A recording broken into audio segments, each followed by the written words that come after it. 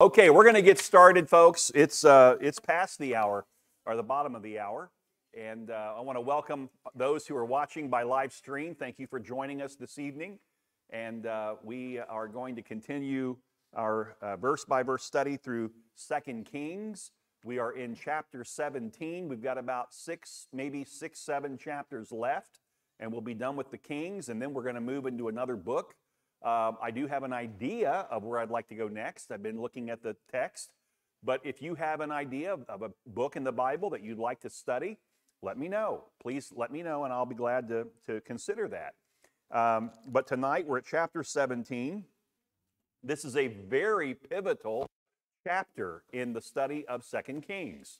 If you go back to the beginning of the Kings, you know that there was a divided kingdom, and that happened under Jeroboam the first. And very much a major shift where instead of having the kingdom of Israel or Judah, now they separate, and the northern kingdom is Israel, the southern kingdom is Judah. And for 254 years, they have this separation. And now all of a sudden, we finally come, because as you well know, Israel, the northern kingdom, was even more wicked than the southern kingdom. There were a few good kings in Judah. There were 0 good kings in the northern kingdom. And they fell into all kinds of apathy and apostasy, literally denying God at times, other times worshiping God along with other false gods. Just a real mess. And so now, after all these, 2 centuries, finally God's had enough. And tonight in chapter 17, we actually see God implement his judgment towards the northern kingdom of Israel. And that was to have the Assyrian Empire come in and completely take over and decimate the northern kingdom. So we're going to be looking at that this evening. This becomes the last few chapters here in 2 Kings, really take a shift from where we've been in the first 16 chapters. So let's begin with prayer. Father, as we begin this evening, I'm excited about your word. I'm excited to share. I pray that you'd put a passion in my heart to convey the things that are in your heart. That it would not be my opinion, it would not be my ideas or my thoughts, but Lord, what you've given us in the text would come out, that we would truly examine and interpret the text as given, and that it would reach the hearts of every person here. The Holy Spirit would use it to challenge us, to grow us, to conform us to the image of Jesus. We pray it in Jesus' name. Amen. So the fall of Israel. Verse 1, chapter 17. In the 12th year of Ahaz, king of Judah, Hoshea, not Hosea, that was a prophet. This is Hoshea, the son of Elah, began to reign in Samaria over Israel, and he reigned 9 years. Now remember, the capital city of the northern kingdom, they moved it to Samaria, okay? So Hoshea, the son of Elah. The last we saw of Hoshea was in 2 Kings chapter 15, verse 30. Write that down if you would, 2 Kings 15:30. Let me read it for you, just one verse. Here's what it says of Hoshea, okay? Talk about the wickedness of the northern kingdom. Now, this guy's the new king. Chapter 15 tells us how he became the new king. Verse 30. Then Hoshea, the son of Elah, made a conspiracy against Pekah, the son of Remaliah, and struck him down and put him to death and reigned in his place in the 20th year of Jotham, the son of Uzziah. So this is where Hoshea leads a conspiracy against the king, Pekah, of the northern kingdom.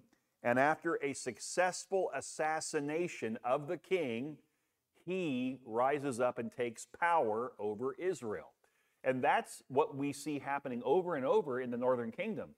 It was never a God-given authority to be king. It was man in his debased mind, in his own reprobate way, taking the throne. So we have real evil occurring at the very top, and it's Hoshea. Now, verse 2. And he did what was evil in the sight of the Lord. How many times have we read that as each king comes up in the northern kingdom? Yet not as the kings of Israel who were before him. Okay? So Hoshea was an evil man, but by no means was he the worst king over the northern kingdom. Now, I want you to think about it. He successfully pulled off a bloody overthrow of the preceding king, and then he assumes the power of the throne by his own hand, and yet in the scripture it doesn't record him as being the worst of the other kings. So this guy commits great evil and an atrocity, assassinating the king, but he's not as bad off as the other guys. What does that tell you? How low, how far the northern kingdom has fallen away from God, okay? Now, one of the reasons why he isn't viewed as unusually wicked is because it doesn't seem that he promoted the religious practices of Jeroboam the first, who initiated the worship of false gods and even himself participated, okay? So in a lesser evil sense, he was somewhat an improvement over most of the kings that had gone before him. But keeping this chapter in perspective, the slight improvement of Hoshea doesn't in any way offset the centuries of sin committed by these northern kings. Okay, and that continual thirst and hunger for evil finally meets its match, and God brings it down. God is going to bring doom to the northern kingdom. So, one of the takeaways of chapter 17, I'm going to tell you on the front side before we read it, is that God's judgment doesn't always happen at the height of the sin being committed. And that is true throughout the Bible, and it's true in our lives today. Oftentimes, we don't pay the full consequence of our sinful decisions right away. Sometimes it's delayed, okay? In the case of the northern kingdom, they have gone over 200 years of apostasy and evil and wickedness. And just now is God bringing it to a close. He's going to judge them. So not always does God immediately judge when the sin is occurring. Sometimes he lets it go. Now that brings another question. Why? Why would God hold off on the judgment that he's going to bring? I believe God is always looking for people to return to him. He's giving them opportunity to repent, okay? And in this case, over 200 years of patience by God, okay? Verse 3 says, against him came up Shalmaneser, who is the king of Assyria. And Hoshea became his vassal and paid him tribute. Now, in one sentence, it encapsulates really a significant big deal that took time. Hoshea is evil. He is leading the nation out of his own heart, which is an evil heart, not out of God. And God brings judgment against Hoshea and the northern kingdom. And he brings in the Assyrians to mete out his justice. That's another thing that we can say about God's judgment. God will use people. God will use situations. God will use weather. There's so many ways that God brings his judgment to those who don't obey him. And I believe that in this case, he's bringing in the Assyrian king. And interestingly, Hoshea becomes the vassal to the Assyrian king and his empire. What does that mean? It means that the Assyrian king is going to allow him to still be the puppet king of Israel, but he's under the control of Assyria. So he has to pay tribute annually to the Assyrian Empire in order to keep his status as king. And here's the saddest part about that. He's okay with it. What king of the God of Abraham, Isaac, and Jacob would ever submit and subject himself to vassalage under a pagan, worldly king. Only a king who's so far gone in his own evil that it doesn't bother him. He was more about title and name, how he's presented, than he was power and authority.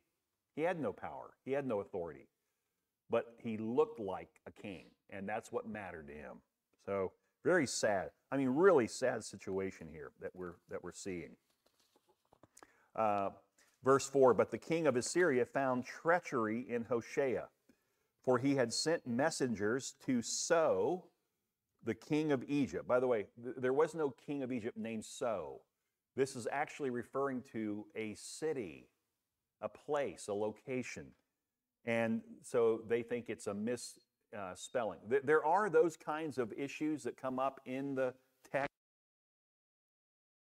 99% accuracy, but the 1% is in grammar and also like misspelling or getting a word wrong, but doesn't change the context of the Old Testament. And so he is now sending messages to Egypt, and he offered no tribute to the king of Assyria as he had done year by year. Therefore, the king of Assyria shut him up and bound him in prison. So let me explain, because again, remember now, the kings are an overview of the happenings to the northern and southern kingdom. It is not comprehensive. If you want the comprehensive look, you have to go into the Chronicles, okay? Study the Chronicles. But let me explain, when it says that Shalmaneser was the king of Assyria and Hoshea became a vassal to him, that's not exactly true. Yes, Shalmaneser was a co-regent with his father. His father was the king. And oftentimes in a succession plan, the father would bring the son up and they would serve as co-regents. But the father had the ultimate authority. And so that's when Hoshea and Israel came under the authority of Assyrian Empire, was while his father was still in place. And that's why he was paying tribute to the father. Well, guess what happens? We learn in other places that the father died. Now Shalmaneser, the son, is the king. And Hoshea thought, now's my opportunity to maybe extend and reach out to the Egyptians and not have to be so faithful to him. He still sent annual tribute, but not on all the regions of the northern kingdom. He only sent it from certain regions. The other, he was now negotiating with the Egyptians. And Shalmaneser caught word of it, okay?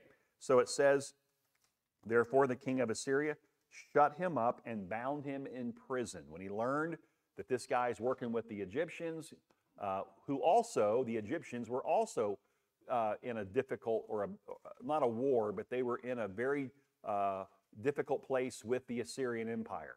So now he finds that these guys are consorting together, and Shalmaneser, the son, he takes action and he actually throws Hoshea in prison, okay? So just to kind of give you a little bit of the background. Now, what's the sin going on here in the nation of Israel? The reason I want to keep coming back to that throughout this teaching is because this is the chapter where God brings judgment against Israel. And God never brings judgment without just cause. And God will always tell us what the sin was that caused him to finally take out the northern kingdom. So what was the sin here? The first and foremost sin that northern kingdom committed is that when they came into trouble, they did not seek the Lord. So God sending in the Assyrian Empire, never once did Hoshea or any other leader in his kingdom seek the face of God. They tried to come up with their own plan. What was their plan? Let's go into a vassalage relationship where we still have authority. They don't take over, but we'll just pay them money. That's what they did. That is a major sin, to not trust God. Now, so instead of looking to the Lord for help, Hoshea did something else. He didn't seek the Lord. he sought man, he sought Egypt to help him. Now, look at the irony of this. 300 years Israel was in bondage. Where? In Egypt. And God delivered them because they cried out to God for help. And now, all these hundreds of years later, knowing their history, but not thinking about their history. You know, when you get so far into wickedness and evil, you no longer have the ability to think straight, to reconcile, to reason with all information in front of you, because you're so bent towards sin. So now, now we have him seeking the very ones that God delivered them from. And he's seeking them for help instead of the Lord. So you talk about a grievous sin before God himself. Amazing. Now, verse 5. Then the king of Assyria invaded all the land and came to Samaria. And for 3 years he besieged it. So now the king is pretty upset. Okay, you were talking to the Egyptians. I'm going to throw you in prison, and now I'm coming in. I'm going to take over the land. And he does. And then finally he gets to the capital city of Samaria, and it says that he lays a siege. So that means he cuts off all water supply and all food. And because this is the capital city, a major city for the northern kingdom, they do have 3 years worth of water and food stored up. So the siege lasts 3 years. That's a long time, okay? But they're going to wait it out, and they did, until finally they could invade.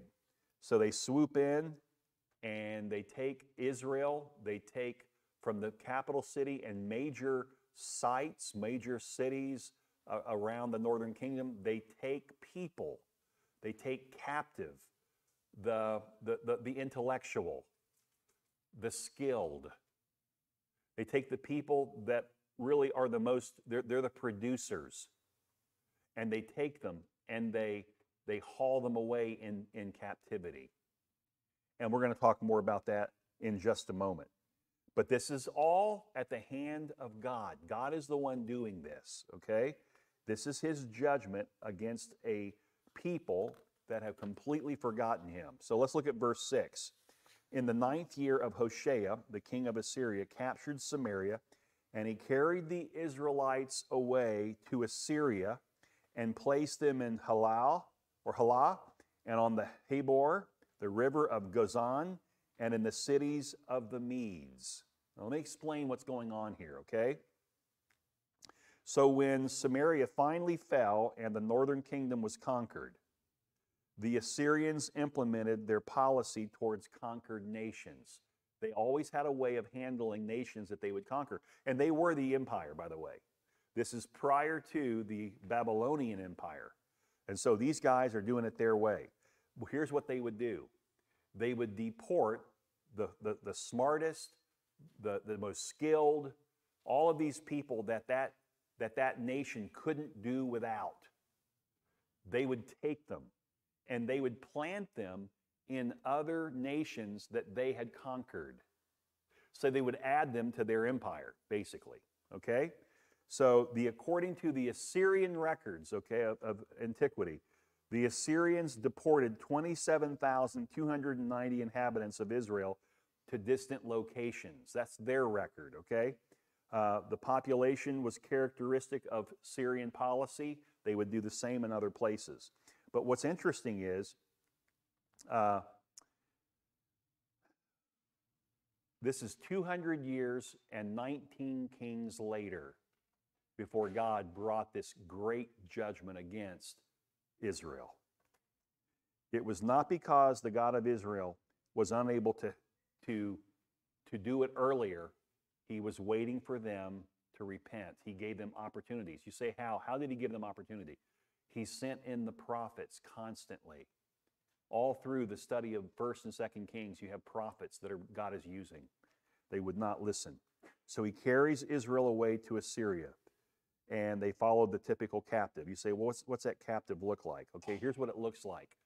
These, if it was the number of 27,000 people, they stripped them down naked, 27,000 people. They take a hook and they run it through the nose or through some part of their body, their bosom, and they're on a line. And they have to walk naked, hooked. This is how they would treat the captives. Why? Because this was to humiliate. This was to take away any dignity that a captive had. Treat them like dogs. And by the way, God is the one who ordered this for his people. God will go to whatever extent necessary to humble us and to break us of our sinfulness. That's a mouthful right there. And you look at your family members who don't know the Lord, you look at friends, loved ones, work associates who reject God, who are in total opposition to God. And you never want to pray that this kind of thing would happen to them. But just know that God will do the things that are necessary to break them. So while it might not be being treated naked in a public setting or putting a hook in their nose, there are ways that God, even today, humbles and breaks people to get their attention for them to turn. I do not believe that we live in a day as Christians where we're being cursed by God. Okay? I do believe God is a God of judgment. And I do believe that when we disobey, there are consequences to our disobedience. And God will always use it to try and get our attention. Why? Because he's a loving God. Because truly, deep inside, he wants to love us. Isn't that true of you if you parent a child? Isn't that the case?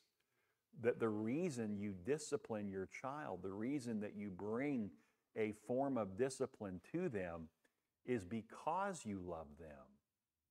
There is no love in letting your child get away with what they're doing. There's no love that when your child is doing something that is wrong, that you kind of get a little laugh out of it, think it's cute. It's not cute when a 3-year-old throws a tantrum. That's not cute. We shouldn't try to make light of those things. God is giving us opportunity to hold the line and love them the way they should be loved. And to me, that's something that's obviously missing in society today. You don't have parents who treat evil as evil, and they don't treat their children's sins as sinful. They make excuse for them. They blame others rather than take the responsibility. I remember talking to one of the black pastors in our community in Gifford, and he came right out and told me, he said, Greg, the biggest problem with the black church in Gifford is the mothers of the children. He said, now the bigger problem is that there's no dads. That's a huge deal. But we as a church have tried to help the moms with their children, especially the boys, to help these boys in kind of like a big brother program. But we also talk to the boys when things are evil, things are wrong. We talk, and the mothers throw up. They do not want us to ever speak to their children about things like that. So now these kids are inculcated in evil, but they're insulated by a mother who's letting it happen. It's sad. Look at our public school system. The children are protected from discipline. And if a school teacher tries to, in some way, love that student enough to not let them get away with it, the parents come down on them. And the parents go and complain to the administration. And the administration, in some cases, comes down on the teacher. It's an upside-down system. There's no hope. There's no way to recover from that if that's the direction you're going. It's the same thing with Israel. And finally, God said, I've had enough. My divine patience is worn out. I've had enough. And so this is what we're facing here. This is what's happening here, okay? And so he brings the Assyrians who bring this harsh way of humiliating and demeaning people. And these are God's people that they're doing it to. And God's in it. God's letting it happen. So now we enter a section of chapter 17, from here out to the end of the chapter, where the reasons for the fall of the northern kingdom of Israel are recorded. What happens here is the writer of 2 Kings actually breaks away from the historical documents and accuracy of the document in order to give his own commentary on Israel's sins. So it's not that what he's saying is inaccurate. He's just adding color to what the historical documents show. So let's get started if we can. We're going to look here at verse 7. And this occurred because the people of Israel had sinned against the Lord their God, who had brought them up out of the land of Egypt from under the hand of Pharaoh, king of Egypt, and had feared other gods. It's interesting he threw that in there, almost to help. Hopefully, he's hoping that you'll remember that God brought them out of Egypt because they were in bondage. And now God allows Egypt to play a role in disciplining them. And so the root reason for the Assyrian captivity, we need to look no further than sin against God. I think it's fascinating to me how when we are confronted lovingly with sin, we quickly turn to somebody else or something else as the reason why we've committed that sin. We're trying to excuse ourselves. Brother, I'm just picking up on this. I'm concerned for you. I love you. And here's what I see happening in your life right now. You're starting to hang out with those people that you were hanging out with before you came to the Lord. That's not going to end well. And then the response is, well, if you only knew how rough my childhood was, how hard it is for me to love people or to relate to people, and these are old friends and they know me, and you're making an excuse for your sin. We do that. We excuse our own sins. God doesn't excuse sin. And he's not excusing this kingdom. Now, specifically, it tells us that Israel feared other gods. Look at this, the last part of verse 7. And had feared other gods. That is a major, grievous sin against the one true living God. He said, I'll have no other gods before me. Here they are fearing what are false gods and not fearing the one true God. Okay? So you have to wonder why they didn't remember when they had turned to Egypt for help. How come they didn't remember that, wait a minute, God delivered us from Egypt after 300 years, our forefathers? Why did they not remember that? Because they're so deep in their sin, they're only playing excuse. Let me give another excuse. Let me give a diversion. And they can't see the truth. Now, it only takes one generation, the Bible says. This ought to scare each of us in a healthy scare, okay? I don't mean that in a bad scare. But it ought to put fear in us, awe for God, to think that you have a nation that clearly saw how God delivered them out of bondage. And then they go into the land, and God said, if you take out everybody, not because of their ethnicity, not because of their race, no, because of their behavior. They're sinful people, and they will lead you in sin, so take them out. And they go in and they take out some of them. So now you go from a people who are led from bondage in Egypt. They cross the Red Sea, which is a picture, a type of crossing over into salvation. They're coming into the promised land, but they can't go in. Why? Because key leaders, 10 of the 12, didn't have the faith to trust God that he could give them the land. So doubt kept them out of the promised land. One generation. That generation dies off, the next generation goes in. Do they take the land? Some of it, not all of it. Now you have a little more of this resistance to God. By the next generation, they have totally forgotten that God delivered their grandparents from bondage. They only know of the stories of how God took the city of Jericho and other cities when they came into the land. They themselves have not had any experience like that. Why? Because that's not the focus any longer. It's no longer a focus on trusting God. Now we're in the land. We're making our own way. We're agrarian. We're going to have farms. We're going to do our thing. We will make it happen.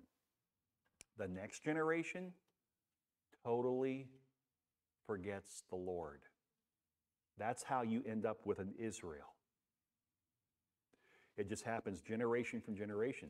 But honestly, you can get there in one generation.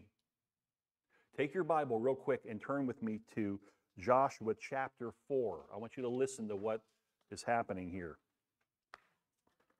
Joshua chapter 4, and we'll pick up at verse 21.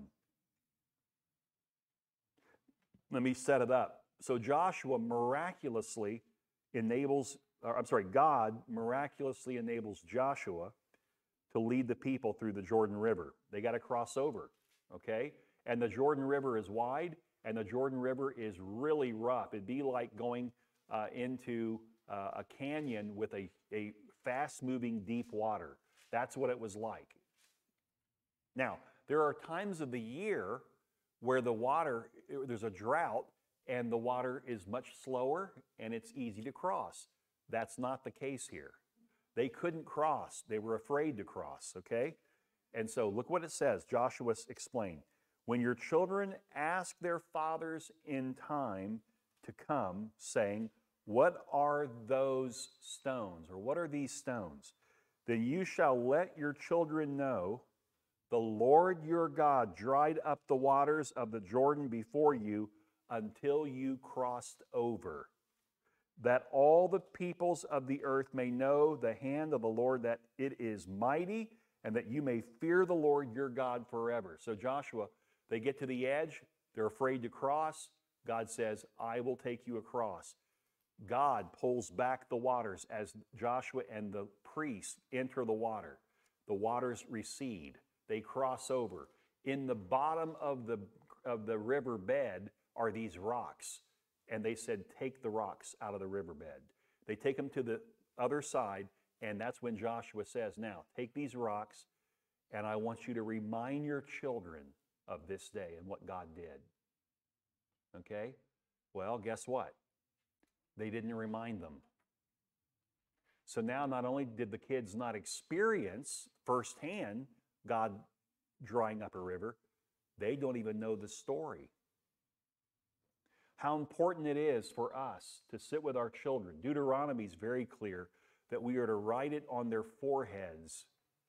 We are to teach consistently and continually and redundantly the truths of God's Word to our children, because it's easy to forget and it's easy to leave God behind. How important it is that we tell the stories of what God has done in our own lives. You say, well, what story? I don't have a story. Are you saved? Have you not told your children fresh, anew, what you were like before your salvation, and how the Lord came knocking, and how He saved you from your sinful life? Your children and grandchildren and great-grandchildren need to hear these stories. This is important stuff. This helps them to now connect the dots. God is a Savior. He saved my grandmother. My grandmother told me what she was like before she got saved. Wow, I've never known my grandmother like that. I've only known her this way. Why? Because God changed her. You see the importance of that? See, there's a reason why our children drift from the Lord. One reason is because they have their own heart, and they're going to do what they're going to do. You could raise your child telling them all the right stories and raising them the right way, and a child still rebel and go out and do it their way. That does happen. But it's less likely to happen if you've been faithful and consistent and redundant to communicate the truths of how gracious, how loving, how powerful, how sovereign your God is in your life and what He means to you. They won't forget as easily. And now you've given the Holy Spirit, who has encouraged you to do it. He's the one that put the words in your mouth. Now you've given Him the ability to convict them of sin, righteousness, and judgment. Because now they know the difference. To him, to know what is right and fail to do it, James said, is a sin. But if you don't know what's right and you don't do it, you haven't sinned. In your eyes, you don't know any different. So it's very important here. So these stones were a reminder to the parents to make sure that they taught the next generation about the one true God. And they would pass on information, they would pass on knowledge about the character and the nature of God so that the children could actually look to God and know God, okay? This is one of the saddest pages in biblical history. It's Judges chapter 2, verse 10 through 12. Write that down, Judges 2, 10 through 12. Let me read it for you. When all that generation had been gathered to their fathers, another generation arose after them who did not know the Lord or the work which He had done for Israel. Then the children of Israel forsook the Lord God of their fathers, who had brought them out of the land of Egypt, and they followed other gods from among the gods of the people who were all around them. Once a generation forgets God, they will easily adapt to the gods of this world. Easily. I just can't say it enough how important it is that we as parents and grandparents, that we would continually put before our children lovingly. You know, there's a difference between being obnoxious and being loving.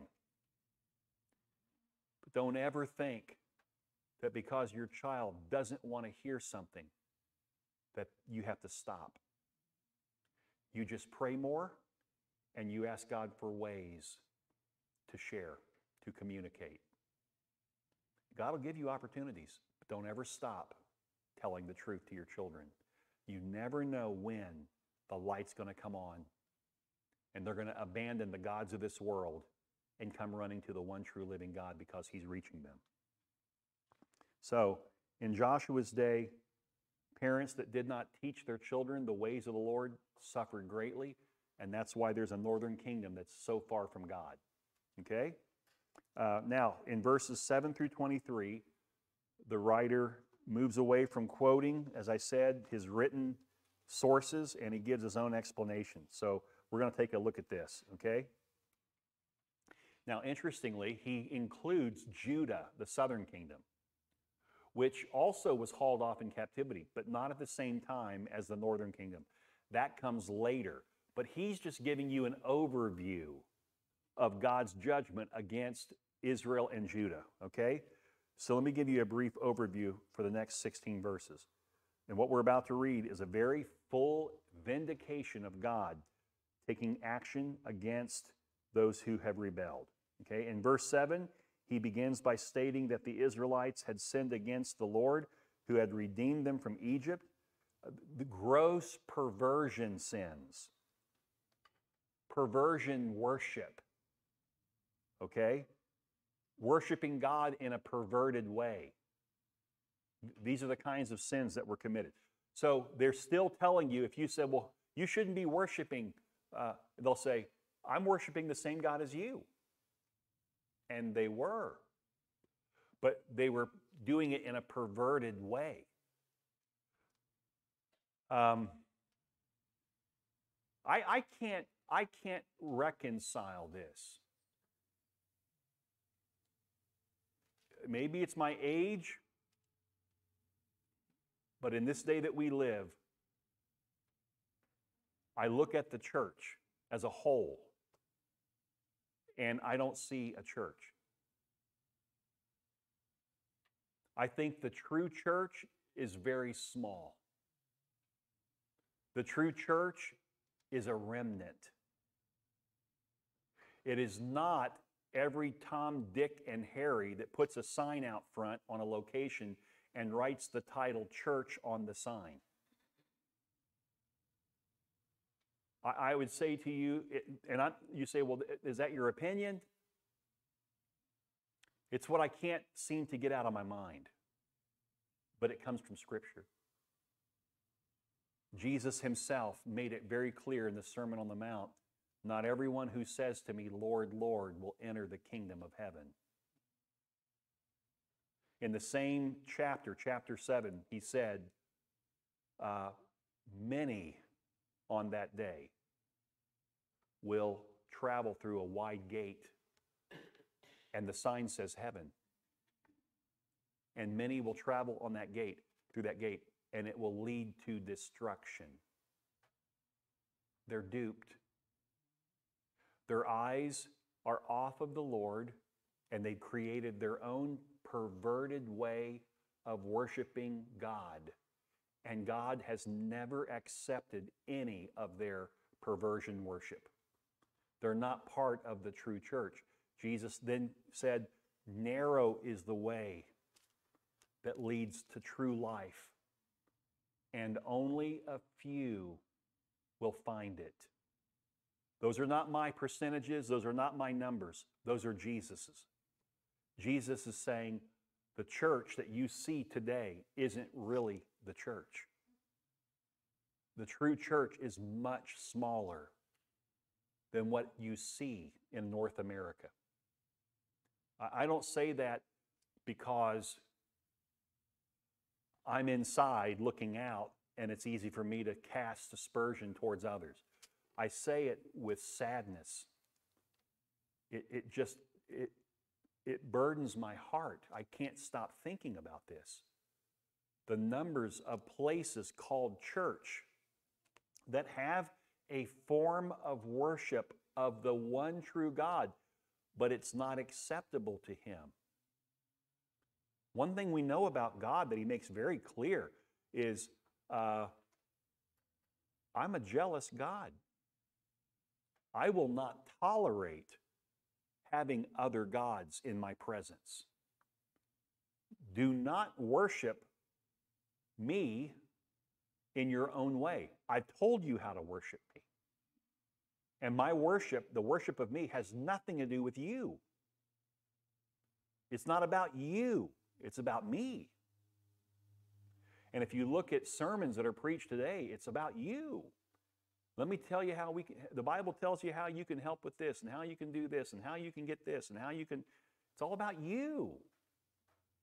It's not Bible. That's not a true church. In the true church of Jesus Christ, the true saints are slaves to Jesus, and they live for Christ. They don't live for self. Does God bless them? Yes, He does. And they're able to get through this life. But never do they put the things that God's blessed them with, or the people that God's blessed them to be around, ahead of God. That's a form of idolatry. If you worship your children more than God, friend, that is a perversion form of worship. God's never wanted you to put your children ahead of Him. On Judgment Day, say what you want about me, okay? The reality is, on Judgment Day, if my children have worshiped other false gods and they put self on the throne and they've not been truly given to God, if necessary, I, their father, will stand and bear witness against them. That's how much I'm serious about how we should handle our children. You should love them enough now, while before judgment, so that you don't have to stand one day and bear witness against them. And by the way, you will too. If you're truly saved, you will stand there and you will see on the day of the great white throne judgment, when every person is judged according to their sins. You won't be. because Jesus forgave you on the cross. You received that by faith. They will be. You will see your children, and you will stand there, and you will not be able to bail them out. You will not be given the opportunity to plea in their behalf. God will not give you that opportunity. Why? Because He's just. He doesn't make mistakes when He judges.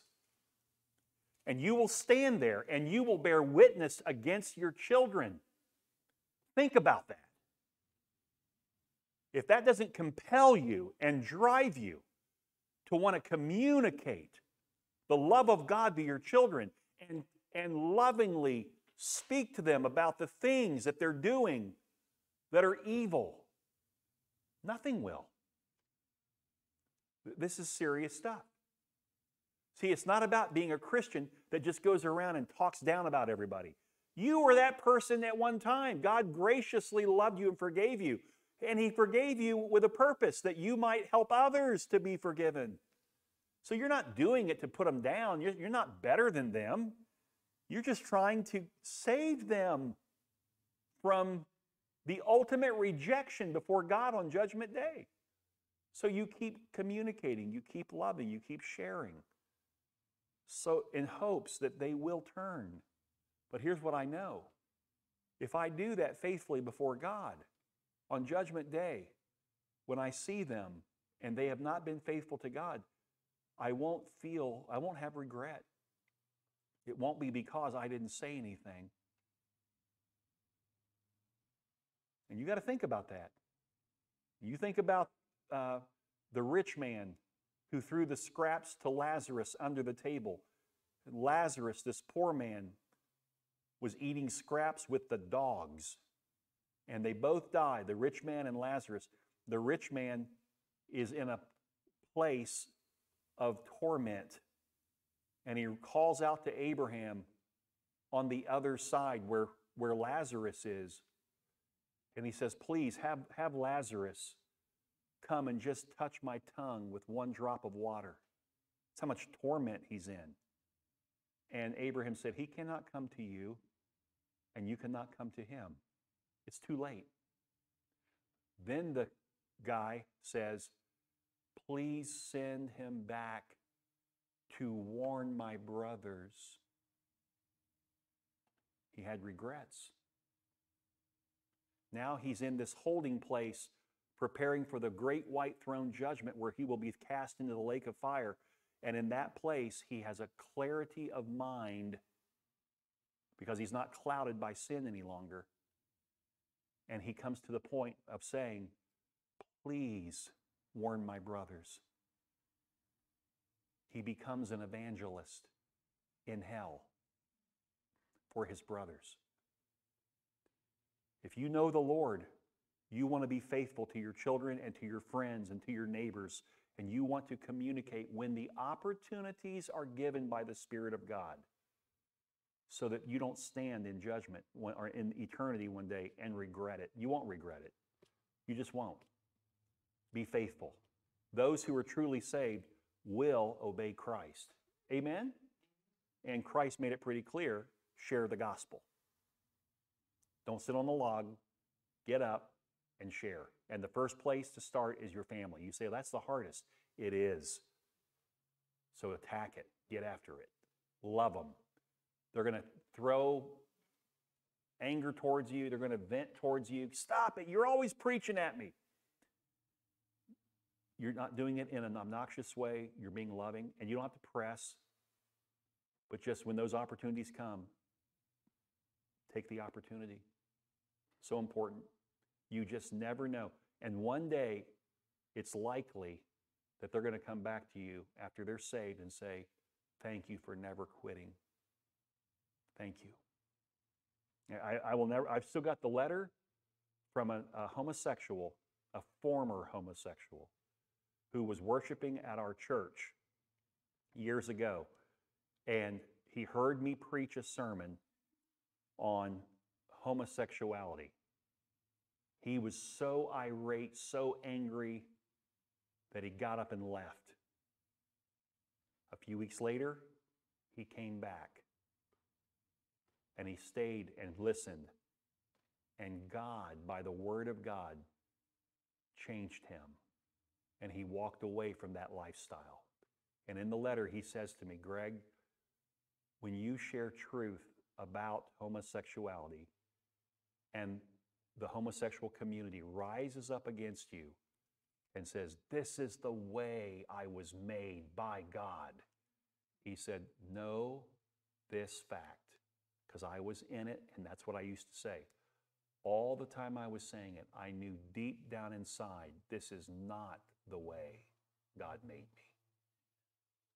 And if there's people like you that will just keep saying it, finally the Holy Spirit's able to break through some of us and change us. So you want to be a burr in the saddle in this life. This is the only opportunity we have to be a burr in the saddle. Make sense? Be a burr in the saddle for your kids. Be a burr in the saddle for your friends. Don't be obnoxious. Don't drive them from God by just coming off arrogant and whatever, like I've got it, you don't, and you need to get it. And no, remember always, I used to be them. I was lost.